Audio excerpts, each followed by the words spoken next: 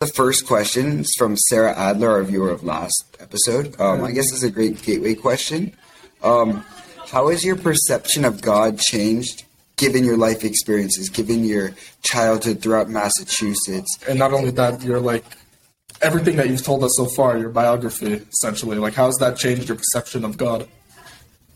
I think our perception of God evolves and changes as we do.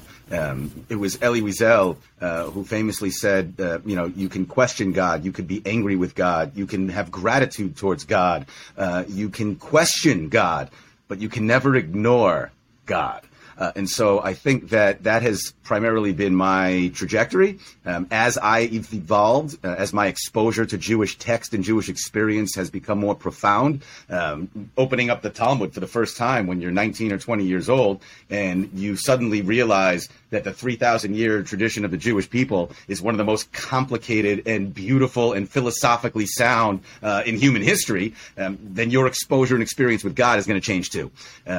The more halacha and Jewish law I studied, the more my appreciation for Jewish intellect increased, but also questions and concerns about where I stood on the observance scale and where God fit into observance. And as I sort of emerged in my life as a husband and father, you'll see this when you have children and you see the real miracle of life. And it's not, the splitting of a zygote or the biology of the human being. It's the neshama. It's the soul. It's that nefesh from God that is breathed into a human being that makes them them. When you see that, your appreciation for the miracle of what it is that we live in is there.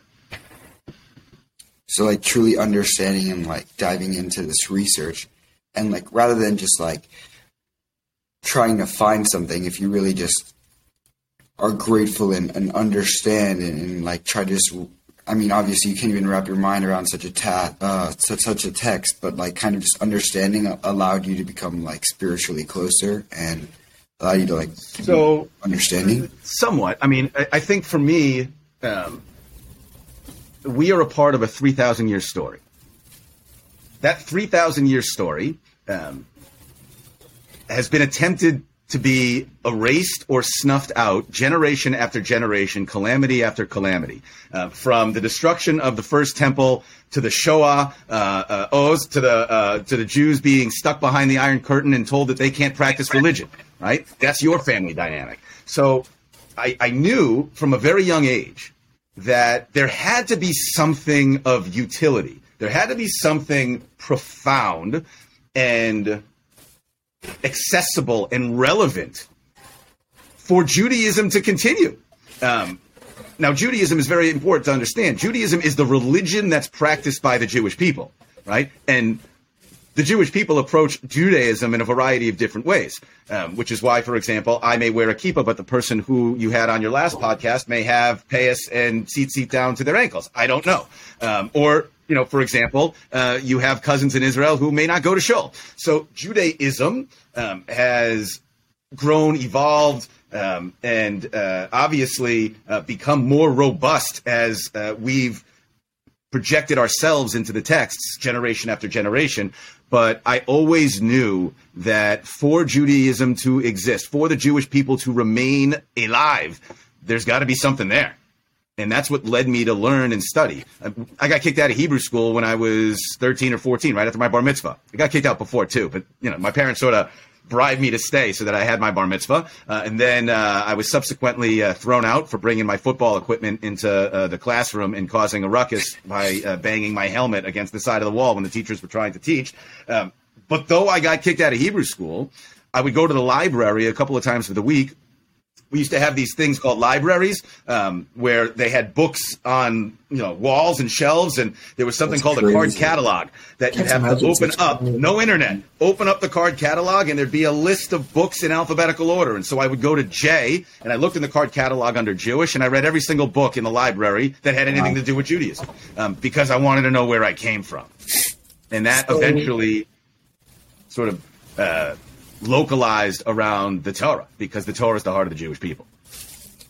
So, as for perception, can you almost like compare it to a novel? So, say you're like reading a novel right now. In 5 years, due to life experience and everything, your like perception of that novel. So, like, say, I don't know, To Kill a Mockingbird, great novel. You might. Okay, I understand your question. Yeah. So yes and no. The Torah is not a novel, right? So the premise of your question is a very good one. Does the text reflect itself back to you differently year in and year out? Now, I teach a Parshat HaShavua class to 300-400 people every week. And that's the same Parsha every week. And I've done it for almost 2 decades, right? So how many times can you read the Akedah, the binding of Isaac, and find something new in it, right? It's the same story, right? I know what happens at the end of the Torah. Moses dies, passes it on to Joshua. Do I really need to read it again? And the answer is yes, because the Torah is layered with so many nuances and secrets and puzzles that need to be put together that every year that you analyze it, there's something inside your own life experience that allows you to see something different, right? So I can remember walking into the Beit Midrash my first time. Beit Midrash, the house of study, right? So I was living in Israel, and I was very passionate, nationalistic, proud Zionist Jew. But I didn't have the textual, substantive Jewish education to allow me to understand, Talmud, Torah, Halacha, Midrash. I didn't have that. So I go into a Beit Midrash, and I see just rows and rows and stacks of Jewish books, not so dissimilar from the ones that you see behind me. And I knew that if I started studying in that moment, and I studied every day for the rest of my life, I'd still just be scratching the surface of how much there is to know within Judaism, the religion of the Jewish people.